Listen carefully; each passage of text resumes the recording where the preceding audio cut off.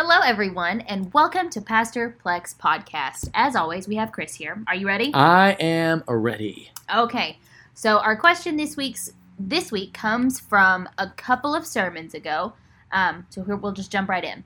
The question is, how do we marry what Jesus said in the following two passages with what was preached today? These two passages that he's referring to are Matthew 16:28, which says, "Truly I say to you, there are some standing here who will not taste death until they see the Son of Man coming in his kingdom."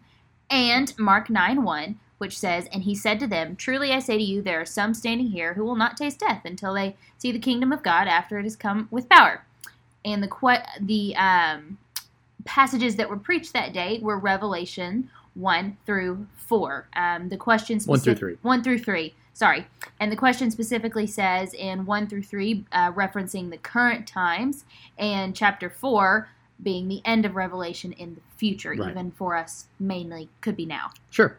Yeah, so this is really a great question, and one that you really struggle when you read from Matthew 16. Truly I say to you, there are some standing here who will not taste death till they see the Son of Man coming in his kingdom. And what we think of coming in his kingdom is that is when your kingdom come, your will be done on earth as it is in heaven. Like literally Jesus bringing the kingdom, bringing the full power, heaven on earth being established in what we see in Revelation.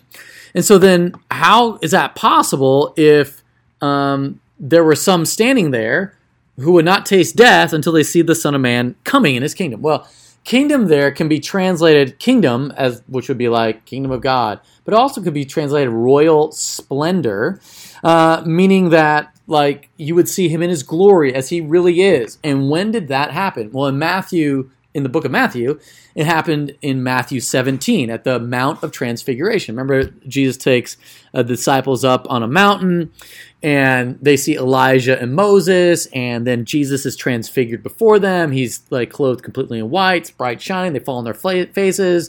Peter starts talking about building tabernacles, and then God says, "This is my son, with whom I'm well pleased. Listen to him." In other words, shut up, Peter, and do what my son says.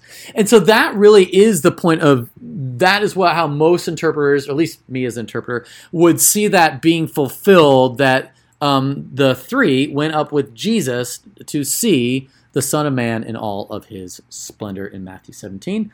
Also in Mark 9 that happens. So I think that answers that question. Okay, there we go. That is all for now. Thanks for listening, and we will see you next time.